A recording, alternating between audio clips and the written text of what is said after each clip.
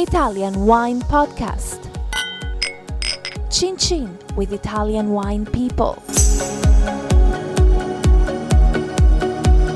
Hello, this is the Italian Wine Podcast. My name is Monty Waldin. My guest today is Ettore Nicoletto. Ettore is the CEO of the Santa Margherita Group in Veneto in northeast Italy. Welcome. Thank you. So this is one of Italy's most important wine groups. Yes, we are. We are in the private sector, at least. So is it family-owned or shareholders? It's family-owned. The Marzotto family owns this business, and they've been, let's say, owning this business for 4 generations and for over 83 years. So it's a long history. So when I worked in my first wine shop in the 1990s, we stocked Santa Margherita Pinot Grigio, which has had an incredible success. What's the story of that particular wine, and why is it so important for the group? Well, it's an incredible story because it is a story of process innovation and also product innovation. Basically, we tried a new experimentation with Pinot Grigio grapes by vinifying the grapes off the skin, or the wine off the skin, and we obtained a wine that created a totally new category in the white wine business back in the 60s.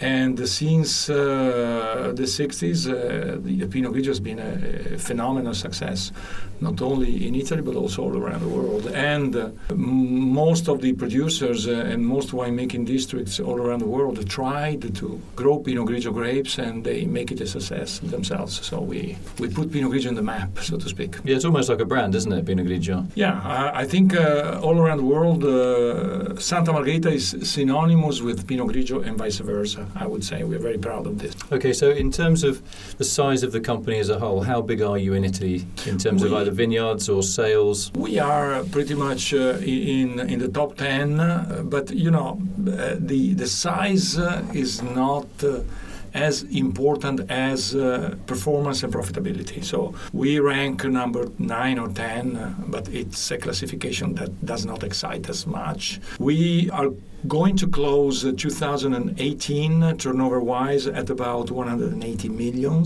euros. Total production will be at about 22 million bottles, obtained from 6 different regions of Italy, because one of the things that makes Santa Margherita important in the winemaking business in Italy is the representation of different geographies, and we are in the most renowned areas of Italy for the vine growing. So from the Veneto to Franciacorta, Alto Adige, Central Italy in Tuscany with Chianti Classico and Maremma. I forgot Lugana in Lombardy and Veneto. So that's one of the recent acquisitions, isn't it, Lugana? Lugana is one of the most recent acquisitions, together with a winery in Sardinia. You have to know, or you will probably know, that we have a white wine DNA. So we are very much attracted by areas where fine white wines are produced. So Lugano is one of Italy's most famous white wines, even though it's not a huge region. It has the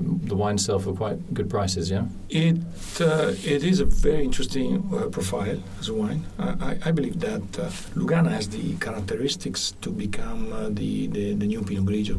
The Pinot Grigio of the future. Easy to drink, easy to combine with food, easy to approach. So an easy wine, but it's still yet a complex wine. And so we have great expectations from Lugana. And Sardinia, you're working with mainly Vermentino, is that right? Sardinia for us is Vermentino, but we were looking for Vermentino in Sardinia, and then we discovered Carignano, which is a fantastic red grape. So it's you know, when you look for new territories, new wineries, it's about discovering. And it's interesting what you talk about Carignan, because it's a real underdog of a grape. Yes. I've worked with Carignan and Roussillon. I'm a big fan of Carignan. I made a Carignan wine in Roussillon, honestly. And some critics really don't like it. But for me, what you're doing with Carignan is very, very interesting, that a big company can pick an underdog like that and do something with it. So what is your marketing approach for a grape variety like that many people may not know much about? Talking about Carignano, you have to speak about the territory first. You have to talk about Sardinia. You have to talk about the climate characteristics of the area and the special side of our vineyards that are situated in the southwest of the region. And then you have to talk about the wine, the strong fruitiness, the roundness of the wine, the authenticity, and the fact that, and this is one of the things I like about Carignano, is that it doesn't need wood to express itself. Of course, you can use a touch of wood, but the wine doesn't need much wood to make a statement. Is that saying something about trends at the moment? There has been that trend amongst consumers to try and find easier drinking wines by the glass, wines that haven't had huge amounts of oak added to them. No, so Pinot Grigio is generally an unoaked wine. Yeah. Lugana can have oak, but it's not like a really oaky wine. You're talking about Carignan as well. Is that the trend that you're identifying then? Well, for sure there is a trend. Less oak fermentation.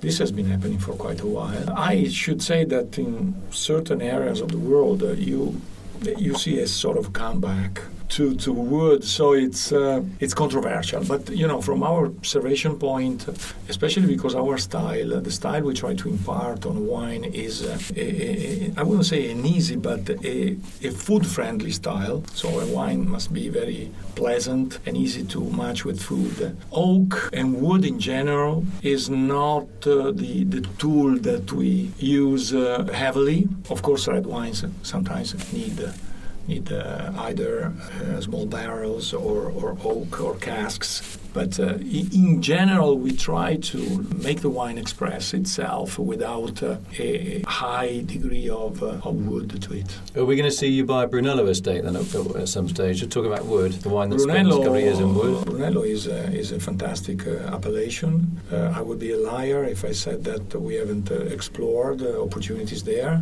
We haven't seen yet the turn of the friendly card yet, but for sure it is something that we would like to see in our portfolio wine down the road.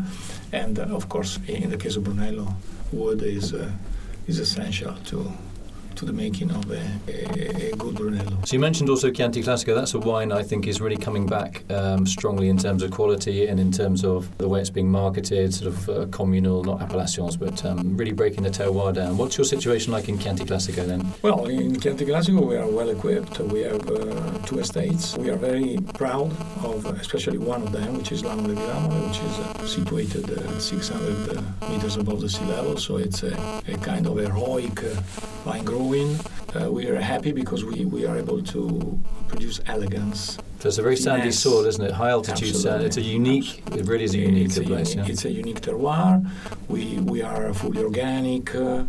And we make splendid Chianti Classicos, multi-awarded, and again, easy to combine, to match with food, which is extremely important. So you have acidity, you have tannins, soft tannins, but you have tannins.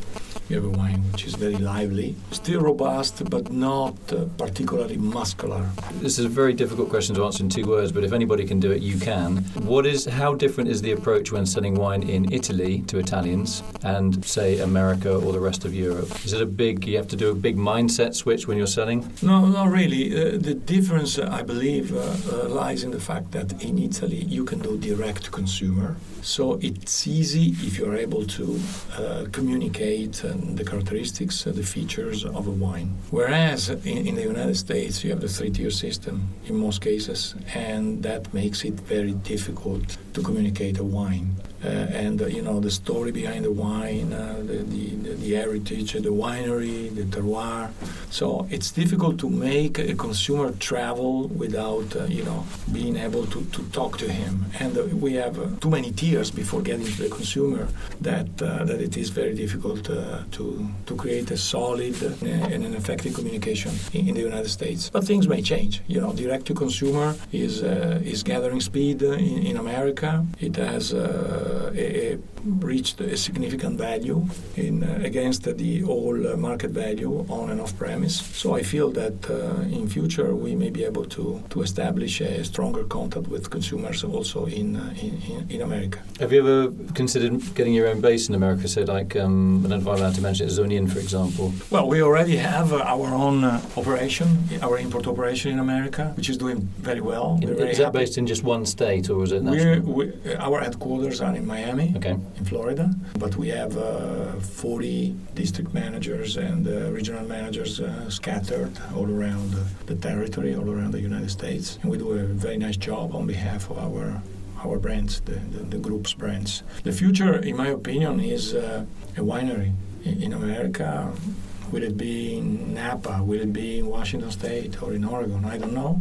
But we are seriously looking into opportunities because, again, having a winery situated in the United States can give you access to the DTC business, which is something we believe will become a big slice of the pie in the commerce of wine in America in future. Do you think having your own base in America also makes American critics take you more seriously, or do you not think that's important?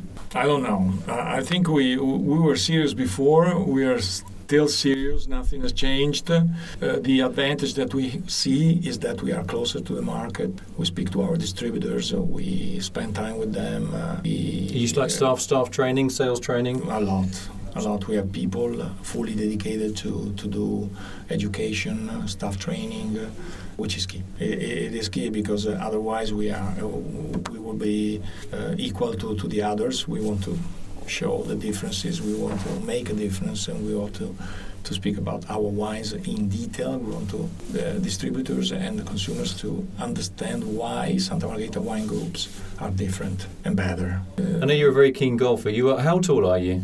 I'm 197 centimeters, close to 2 meters. So you were previously a professional basketball player? No, I was a volleyball. You were? Yeah, volleyball player. Really? Not professional, but I played well. I still can play well. Okay, so when you were younger, when you were small, did you ever envisage yourself getting to where you are now, or did you have a completely different thought for your potential career? Not really. I wanted to be a doctor, a medical doctor. So quite a different job. But why was that? Were your parents in the medical profession? I was just passionate about that. I still am. The guy who tries to cure you or to give you the antibiotics, something for your allergy. It's something that is part of me. So that obviously the kind of diet aspect is quite key to you in terms of. How do you see the play now on wine as part of a healthy diet? Is that a big thing or not really? Well, I think wine, if drunk in moderation, is part of your daily diet. I drink wine every day. Sometimes, just because of my profession, you tend to exceed. But as long as you are, not driving, and you can. Because one of your hobbies is driving motorbikes. Isn't Yeah. But no longer because I used to participate in international motorbike races. You represented Italy, did you? I represented Italy, yes. Amazing. It was in the 80s, though, quite a long time ago.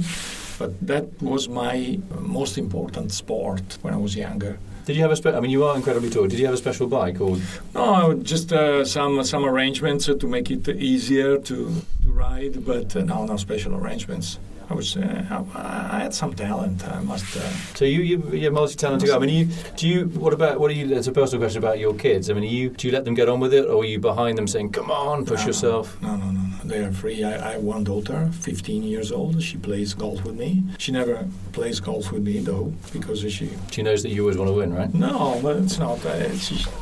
She feels the pressure, but I don't put pressure, so it's just must be my face. So what do you like with the staff though? Sometimes we think CEOs of companies are just always on people's cases. They're always behind them. How do you manage people? Well, I think I don't think I manage by terror. I can be intense. But I think I'm an easy leader as a CEO.